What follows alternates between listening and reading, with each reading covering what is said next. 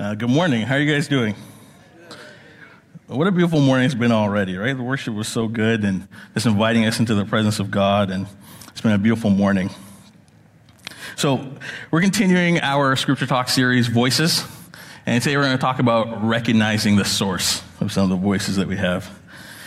And if you're like me, which you might not be like me, but if you are like me, it feels loud in today's culture. And when I say it feels loud, I'm not necessarily talking just about volume. I'm talking about the fact that things are just very prominent, right?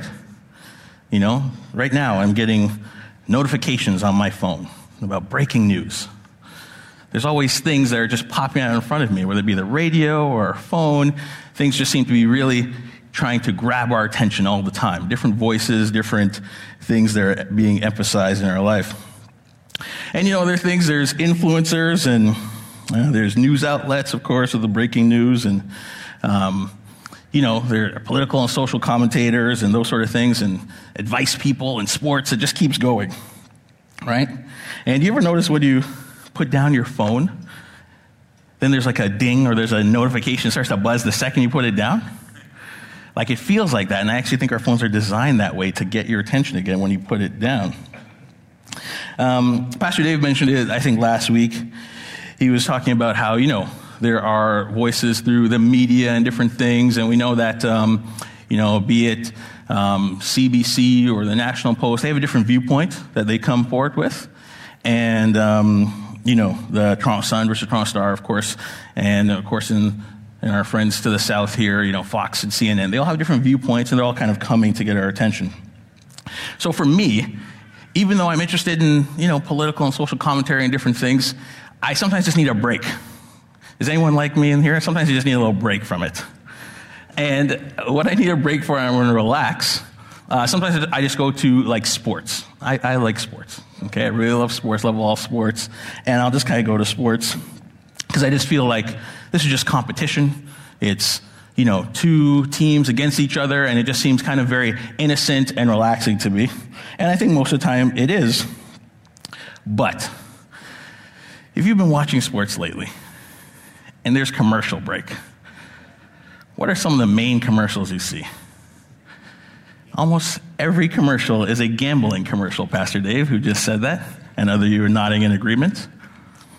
It just seems constantly, whether it's, our favorite sports stars of yesteryear or our current sports stars, some of your favorite athletes and some of my favorite athletes, they are coming and just beckoning us to say that, hey, you know what's going to enhance your watching experience? If you bet all this money on your favorite team or your favorite player. And it's happening all the time. And it's actually been called a tsunami of advertising. And this has happened since Ontario became the only province in Canada to open up to both government-sponsored and privatized gambling companies. And these athletes, like I said, your favorite ones and my favorite ones, they're getting paid a lot of money to endorse these different gambling websites. And let's look at another country. It's been a big problem in the UK, actually. And I was reading this article just this past week, and the UK actually had classified 1.4 million in their country as gambling addicts in 2021. 1.4 million people they had characterized as having a gambling addiction. And a couple years before that, in 2019, another study in the UK classified an additional 55,000 children between the ages of 11 and 16 as being problem gamblers. 55,000 children between 11 and 16. This is from a CBC News article. And it does get worse. The UK began examining this, right? The number of gambling addictions, who would classify as problem gamblers as well. They began examining this. And some of the parents of these children, they were really urging this on. And the UK found that on average, this is very sad, 409 people take their own lives in suicide related to problem gambling. It's tragic, and it's prevalent all over the place. So the UK, they actually decided to change its gambling regulations, and I'll read it here. The UK decided that if a celebrity has a strong appeal to children or young persons, they would actually be banned from commercials promoting gambling. So effectively, this article says that effectively bans all sports, TV, and social media stars from appearing in a gambling advertisement. Right? It's a good move by the UK, in my opinion, because these people's voice is very influential. Right? They speak to many people, and in particular to a lot of young men and children who can be really influenced. And what I'm saying to you is, we have to be mindful of the voices that are coming to us. Not that that person is a bad person or anything, but they do have an entity behind them designed to take your money, right? Designed to tell you that just giving your money is going to make the game watching even better, but it's having some really difficult consequences. So there are voices, and there are sources and behind those voices, and they have different motivations. And just as I say this, as I'm going to go on, if you're having an issue with gambling, because it's so readily and easily accessible here, we have a program like Freedom Session that touches on some of those. I invite you, this is just week 2, will be coming out this Wednesday, so if you do have an issue with that, that's a good place for you. But we're going to look at voices and the source of some of the voices in our lives. But today, though, if you're able, would you stand with me? We're going to read our passage to ponder here.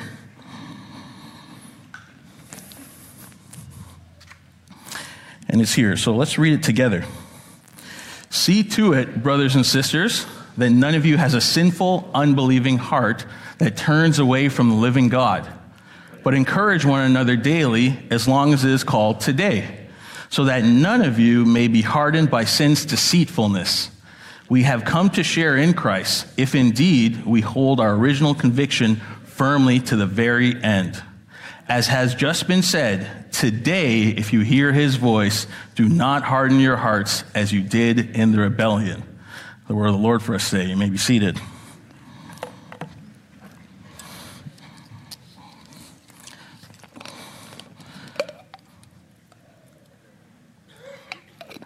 So, it's a really good passage to ponder. And as we say, today, if you hear his voice, do not harden your hearts. And I love in that passage there in verse 14, I believe it says, so that none of you may be hardened by sin's deceitfulness. Sin's deceptive, right? It seems good, as Pastor Dave says often, which I like, it overpromises and it underdelivers, right? It's deceptive. So let's look at a voice within a voice. We're going to look at an example here, and we're going to look at Caiaphas, the high priest. And he is the high priest in the year that Jesus went to the cross. And we're going to look and we're going to recognize a voice within a voice. Sometimes we can be saying things and someone else could be speaking through us. We're going to look at John chapter 11, start at verse 45. I'll read it for you. Therefore, many of the Jews who had come to visit Mary and had seen what Jesus did believed in him. But some of them went to the Pharisees and told them what Jesus had done. Then the chief priests and the Pharisees called a meeting of the Sanhedrin. What are we accomplishing? They asked. Here is this man, they're talking about Jesus. Here is this man performing many signs. If we let him go on like this, everyone will believe in him, and then the Romans will come and take away both our temple and nation. There's a fear that if Jesus continues to go on, the Romans will interact and they'll take away the Jewish temple and the whole nation. In verse 49, then one of them, named Caiaphas, who was high priest that year, spoke up. Listen to what Caiaphas says. He says, you know nothing at all. You do not realize that it is better for you that one man die for the people than the whole nation perish. He did not say this on his own, but as high priest that year, he prophesied that Jesus would die for the Jewish nation. And not only for that nation, but also for the scattered children of God, to bring them together and make them one. That's good. Right? Caiaphas is saying something, and his whole mindset is that I have to protect the Jewish people. Christ has come in here, and Jesus has come in here, and he's created turmoil, so much turmoil that the Roman authorities are going to actually move in. They could destroy the Jewish temple. It's better that he dies, Caiaphas says, than the whole nation perish. But Caiaphas is saying more than he realizes, isn't he? Right? He's not realizing that his words are actually prophesying the fact that Jesus is going to die, but not just for the Jewish nation or not just for that moment, but he's dying for the sins of the world. It's amazing. Right? So prophecy, and Pastor Dave mentioned prophecy, I think, during his praying. Prophecy, the word, it really just means it's to speak a word directly imparted to the speaker by God. It's a voice within a voice, right? It's God speaking through someone. And it's usually a word that's not known, not usually, it always is a word that's not known ahead of time, right? Prophecy is outside the control of the speaker. It comes from above and outside our human faculties, right? You know, it's just spoken to a particular people at a particular time through a certain person. And, you know, I'd be remiss if I didn't mention this. In recent years, many people have claimed to speak for God, and they prophesied about things like, you know, election outcomes and world events and the date of Jesus' return, and they've been wrong.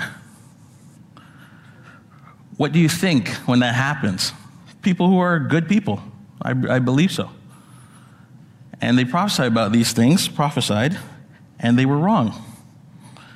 So it wasn't actually prophetic then, was it? Right? And here's the thing, they might have been reading up on things, they might have cared very passionately about something. They might have some really strong feelings and felt like they had advanced knowledge of the outcome, but they didn't. And prophecy doesn't have advanced knowledge of the outcome, right? Prophecy, I can't say, come see me tomorrow morning at 9:30, and I'm going to tell you a prophetic word. I can't say that. I don't know. Prophecy comes outside of me from God through me. Caiaphas doesn't know what he's saying. He's saying something way bigger than he can imagine. And we have to be honest, even if we trust people a lot and they're learned and we really like them, anyone can make a guess about an election outcome. Anyone can make a guess about a sporting event, right? When did the Leafs last win the Cup? Like 50 years ago. It's a long time. But every year we're like, this is the year, right? This is the year. So 50 years ago. So we've gotten one right collectively out of 50. Our prophetic score is 2%. 2%. That's not a very strong prophetic score. All right. The whole point of prophecy is about revelation, right? The hope in the prophetic is that people will see Jesus, and in light of seeing him, they'll change their life. They'll follow him. That's the whole example and the hope of prophecy. So let's look at our main teaching text for today. We're going to look at the Apostle Peter, who I love Peter a lot. I just love Peter a lot. He makes a lot of mistakes, and we like to highlight them, and I might highlight one or so here today. But he does a lot of good things as well. So we're going to look at Matthew 16. I'm going to read this whole passage, and then we'll break it up as we continue on. So, Matthew 16, verse 13. When Jesus came to the region of Caesarea Philippi, he asked his disciples, "Who do people say the Son of Man is?" They replied, "Some say John the Baptist, others say Elijah, and still others Jeremiah or one of the prophets." "But what about you?" Jesus asked. "Who do you say I am?" Simon Peter answered, "You are the Messiah, the Son of the living God." Jesus replied, "Blessed are you, Simon, son of Jonah, for this was not revealed to you by flesh and blood, but by my Father in heaven. And I tell you that you are Peter, and on this rock I will build my church, and the gates of Hades will not overcome it. I will give you the keys to the kingdom of heaven. Whatever you bind on earth will be bound in heaven, and whatever you loose on earth will be loosed in heaven." Then he ordered his disciples not to tell anyone that he was the Messiah. It wasn't time yet. From that time on, we continue on. From that time on, Jesus began to explain to his disciples that he must go to Jerusalem and suffer many things at the hands of the elders, the chief priests, and the teachers of the law, and that he must be killed and on the third day be raised to life. Peter took him aside and began to rebuke him. "Never, Lord," he said. "This shall never happen to you." Jesus turned and said to Peter, "Get behind me, Satan. You are a stumbling block to me. You do not have in mind the concerns of God, but merely human concerns."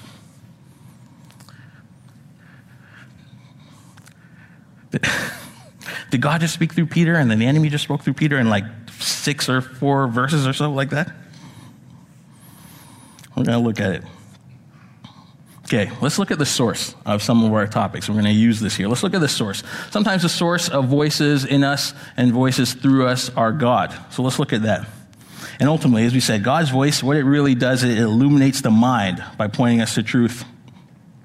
Right? When we look at it in that first passage in verse 15, Jesus asks this question, what about you? Who do you say that I am? It's always amazing when God in the flesh asks a question, right?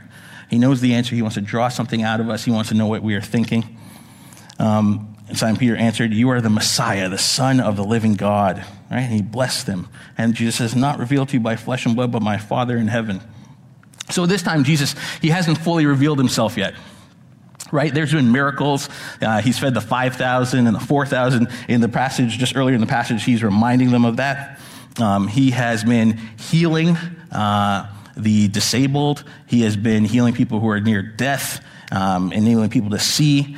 He's been exemplifying his knowledge of the Old Testament scriptures and how we apply it today. He's done all these things. But it still wasn't really clear that he was the Messiah, that he was the Savior. And Peter is the first one to recognize it.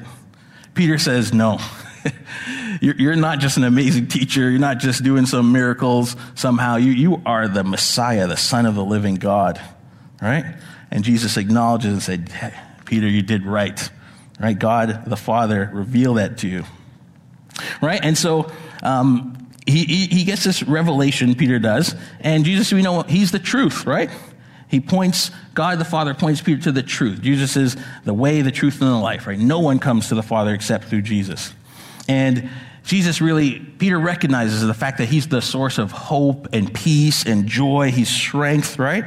And Peter realizes this and he says, boom, not only you're that, right? I want to follow you because of this reason. So God's voice gives that to Peter. And then we come up here to verse 18 in Matthew 16, and Jesus says, he says, and I tell you, Peter, that on this rock I will build my church, and the gates of Hades will not overcome it. Right? And he says he'll give them the keys to the kingdom of heaven. And this is really important because God's voice, it really compels us to respond, right? If we're encountered with truth, it's hard to just recognize something that's so true and so powerful and to sit back and say, well, that's good. Boy, Jesus, yeah, he really is the Messiah. And just kind of sit back there and not do anything. If we had to have that reaction, that shows that we actually haven't really taken that truth in, because it changes your whole life. It changes your whole outlook. It might change your whole direction of your life. So God's voice, it points to truth, right? And it really necessitates a response. It makes us co-laborers or partners with Christ. So Jesus, in that command, he tasks Peter. He says, Peter, you're going to help to build the church. Right? Because Peter's proclamation is that Jesus is the cornerstone, right? And our Catholic brothers and sisters, they take that verse to say that that's the institution of the papal office, right? That Jesus is somehow building on the rock of Peter, but that's not what is really going on here, in my opinion. Peter recognizes that Jesus is the cornerstone, but Peter's going to have a special role to play. He's going to be among the first apostles and disciples to help continue the foundation that Christ has laid. So the proclamation of Christ as the Messiah is what Peter will build on. And Peter says this, even in his first letter. He calls Jesus the cornerstone. He says the stones that the builders rejected has become the cornerstone. That's the foundational piece of the church, God's family. So Peter plays an important role. The apostles play an important role, but they build on the foundation of Jesus, right? They're like a wise builder, building on the rock of Christ. But here's the idea.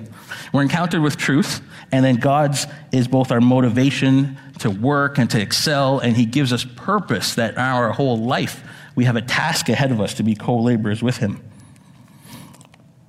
But here, you can recognize God's voice because it always points to Jesus, right? As we've been talking about this throughout the time.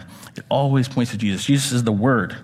And so if you're ever having a thought or you're wondering where this is coming from, ask yourself, does it reiterate the truths found in Scripture? Right? Does it affirm Christ, his sovereignty and his sufficiency? Does it drive you towards a deeper dependency on him? Those are things that help you recognize that that's God's voice. Let's look at the voice of our great enemy, the source, our great enemy. The enemy's voice, we find out it's a trap. It's a trap. Right in Matthew 16, verse 21 and 23, Jesus is going on explaining that he will die, he'll resurrect on the third day, but he's going to give himself over into the hands of the elders of the chief priests. And Peter takes him aside and begins to rebuke him. "Never, Lord," he said, "this shall never happen to you." And Jesus turned and he said to Peter, "Get behind me, Satan. You are a stumbling block to me." Then he says, you only have you don't have the concerns of God. You have the concerns of just human concerns. We're going to talk about that. Have you noticed that there is like a forcefulness in our culture today? Right? There's like a heavy-handed my way or the highway. Does it feel that way? Things seem like we have to take everything into our own hands. We have to be controlling and demanding. And here's the challenge.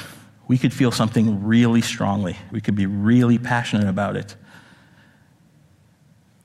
And it might not be the voice of God who's encouraging us to feel something so passionate. It may be, but it may not be. Peter feels very strongly about Jesus going to the cross, does he not? Is Peter even having like a bad thought? Yes and no. Right? He's motivated, I think, out of good reason. We'll talk about maybe his possible motivations. But he would be doing something that would be very dangerous. Remember, just a few minutes ago, Jesus tells Peter, "Peter, I have a task for you. You're going to play an important role in helping to build up the church." And then, a few moments later, Peter's own protests are spurred on by the evil one, and they would be preventing the church to come into existence in the first place. Like, do you get that? He had this special role, and then he thinks it's good, and that would actually stop his special role from happening if he got his way. The enemy's voice is a trap. It's a trap, right? And if things look like a trap, you probably wouldn't fall into it, would you?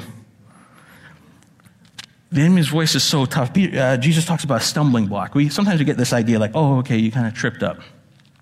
A stumbling block is something that was designed to trip you up so that you would fall and never get back up again. And if you were able to manage to get back up again, you'd be so maimed that you don't have any strength to carry on. It's a big deal, a stumbling block. So the enemy's voice, sometimes, as Christ followers, we might think the enemy's voice does come in this voice of opposition, right? You just have like this big roadblock that's telling you not to go, and you feel strongly that's your purpose to go forward. That could be the case. But the enemy's voice could also even come into your own thoughts of something like this, like, I cannot allow this to happen. I have to exert my control and will over this outcome. I have to go in there and make it work out the way that I see it work out. That could be the enemy's voice for you, actually. Peter rebukes Jesus. Oh, boy. Students don't do that at that time. They don't do that. The student doesn't rebuke his rabbi. Not publicly, not even privately. Peter does this right in front of everybody. And he just said he was God in the flesh. Oh my goodness. I love Peter. Remember that. Peter has what Jesus says are merely human concerns. And sometimes human points of view, the way we see things, they can actually be reactive, and they can be very unhelpful. They can be very detrimental sometimes from our viewpoint. And God's point of view is often not our first response. That kind of shows. Sometimes our trigger response, that might not be God's point of view. His thoughts are not always our thoughts. Right? Sometimes our initial reaction could be spurred on by the enemy. So remember, God's point of view, it comes from outside of us, right? It transcends time and moment. But let's be fair to Peter here, right? There's some possible outcomes. Peter could be concerned about his friend Jesus, right? Why should Jesus die? Why should he perish so willingly? Right? That's not right. That's his friend who he cares for so much, and that could not be right. Peter could also be worried about the outcome of this, though, right? If Jesus is the Messiah is supposed to overthrow the Romans from Peter's point of view. The Messiah should overthrow the authorities that are in control, that are oppressing them. So what would we do without him? And let me give this as another possibility. What if Peter was concerned about losing his own special status in the church? What if? That's a natural concern. What if he was concerned that this crucial role that he was going to play to help build up the family of God, what if he loses that if Jesus dies?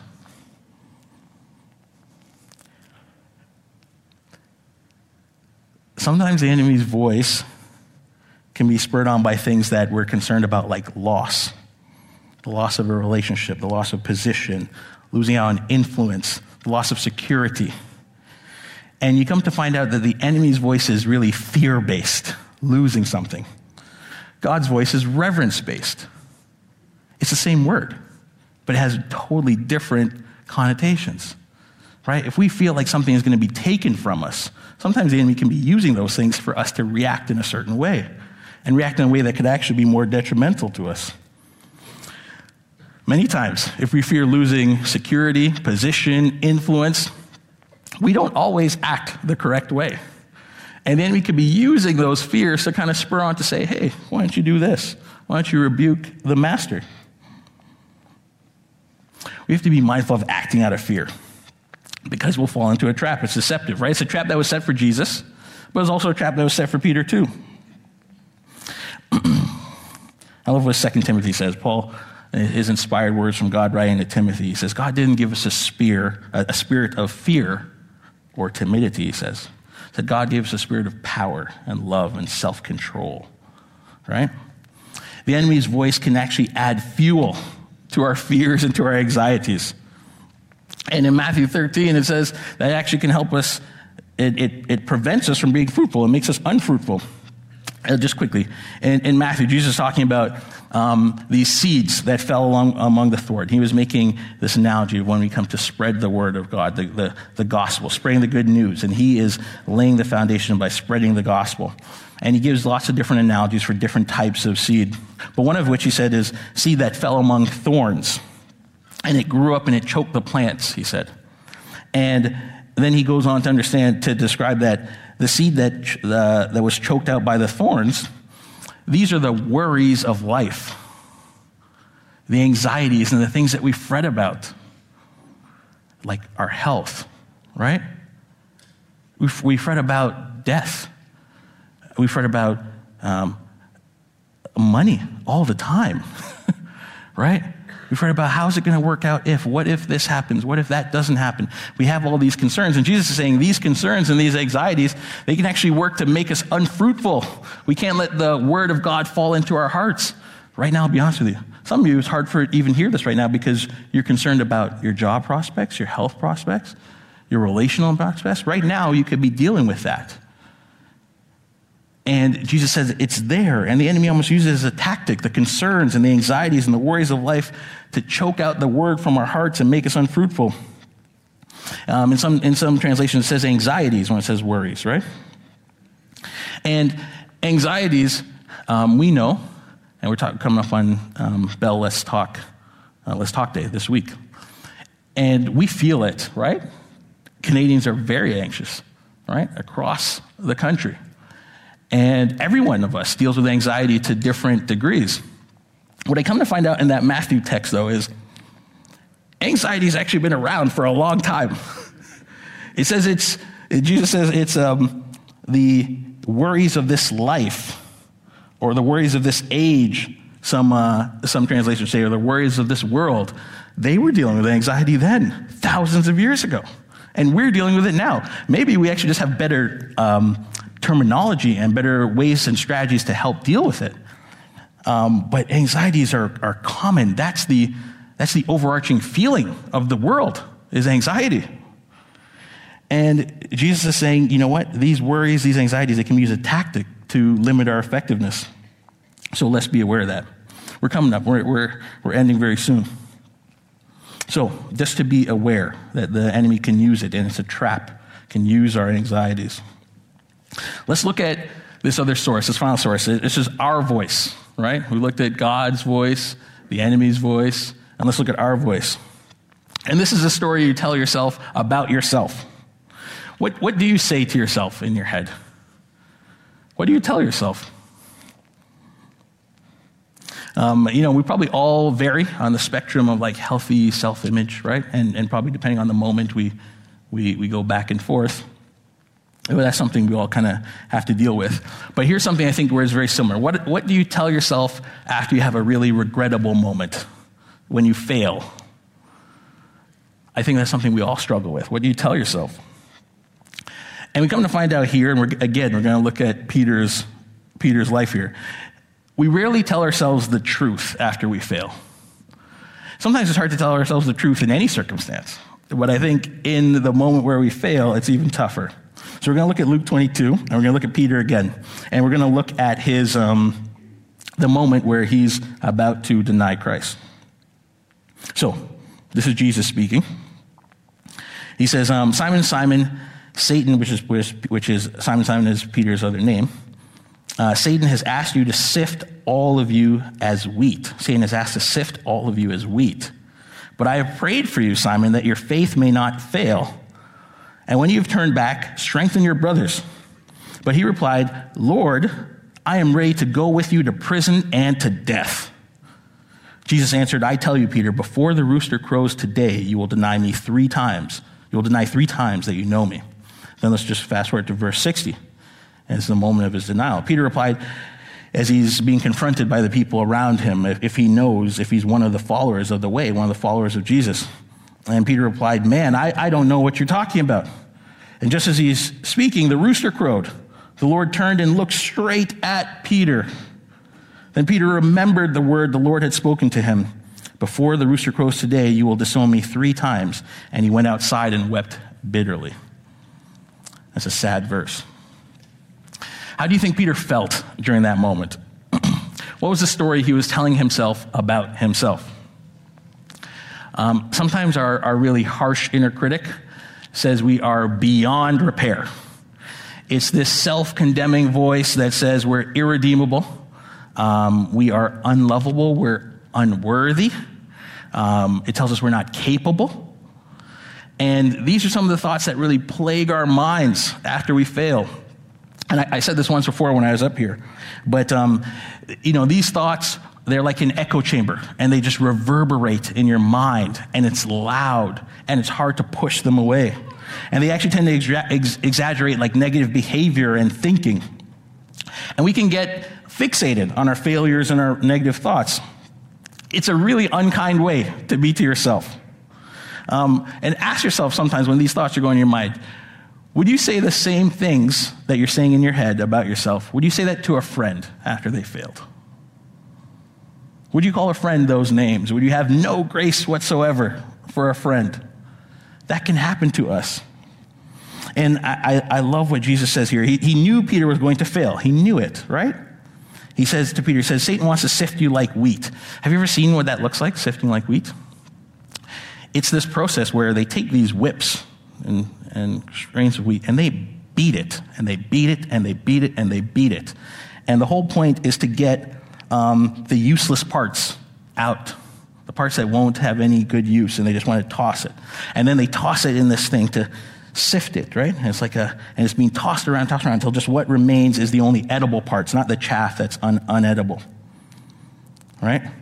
That's what sifting like wheat is. And Sarah M. Wells, this is writer, she says this. She describes the process. He said, this is what Jesus is saying. Simon, Satan has asked to beat you with a whip until the useless parts of you all fall away. And then Satan's going to toss you around a while in a big basket to let loose the remaining chaff. She says this. She says, Jesus might have well said, Simon, this is going to hurt like hell. It's going to feel like hell. But Jesus said in that moment, though, he said, I prayed that you won't lose your faith through all of that. You're going to go through this horrendous experience. It's going to be painful. It's going to leave you battered and bruised. And I pray you won't lose your faith through all of it. And then he says this. He says, when you turn back, he says, you're going to turn back. And when you do, strengthen your brothers and your sisters. Strengthen the people around you.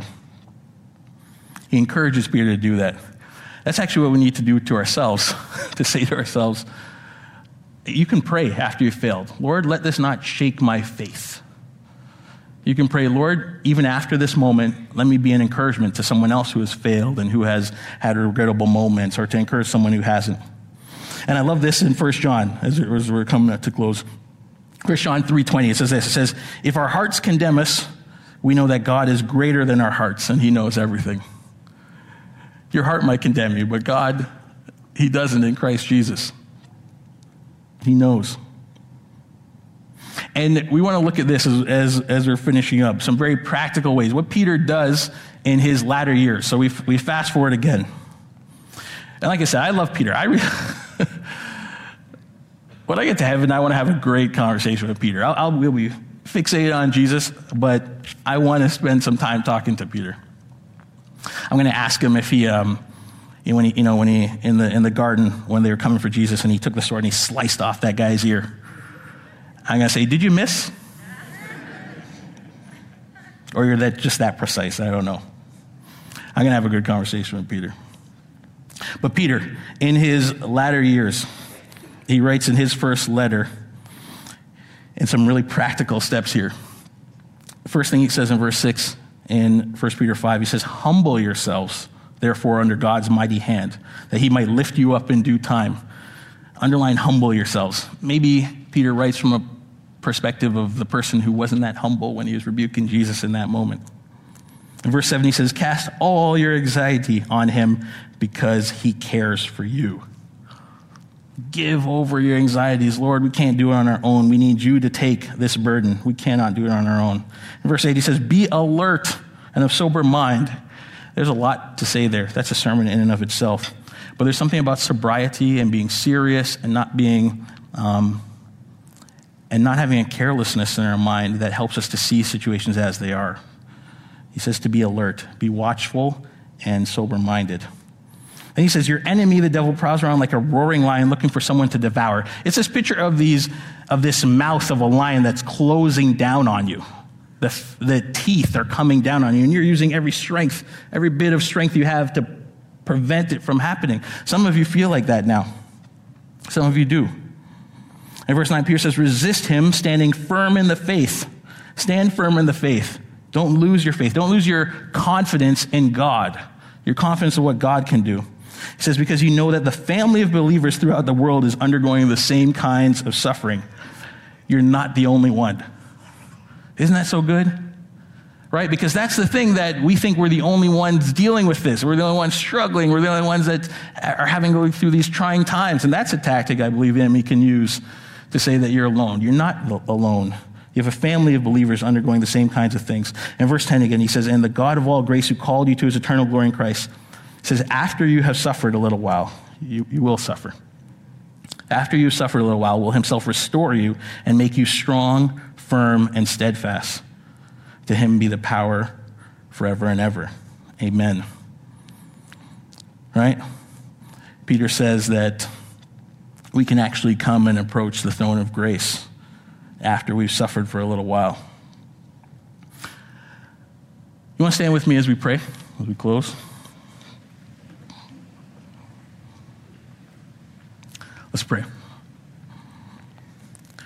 Father God, we come to you bringing your praise and glory. Lord, you are the one who sees us, and you're the one who understands us. You understand what we go through. Father, you know the things that influence us and drive us, dear God, and the things that motivate us. And sometimes we're motivated by good, godly things. And sometimes, Lord, it's not always the best things that motivate us to act. So, Father, we just pray that we'll be attuned to your voice and to your Spirit's leading. Help us to tune out the distractions, Lord. Help us have times of just silence and solitude to actually practice moments of being alone, while we at the same time practice moments of community, dear God, where we get to gather as the Lord's people, both in large settings like this and in small group settings as well. Father, help us to be aware of the evil one and his tactics, not to fixate on them, but to be aware that sometimes they can work to inflame our anxieties. Help us to look at you with all reverence and fear, a godly fear that drives us to just follow you and commit our ways to you. Lord, help us to be kind to ourselves, Lord. The one who's struggling with that today, help them to be kind to themselves. Lord, help us to approach your throne of grace with confidence so that we may receive mercy and find grace to help us in our time of need. Lord, I pray that for all my friends today, all those hearing it online, all those in this room. We pray that the message will help their faith not to fail, dear God, that they can trust you, and that we can turn back and we can strengthen our brothers and sisters. Lord, we love you, and we trust you, dear God. Pray all this in Jesus' name. Amen.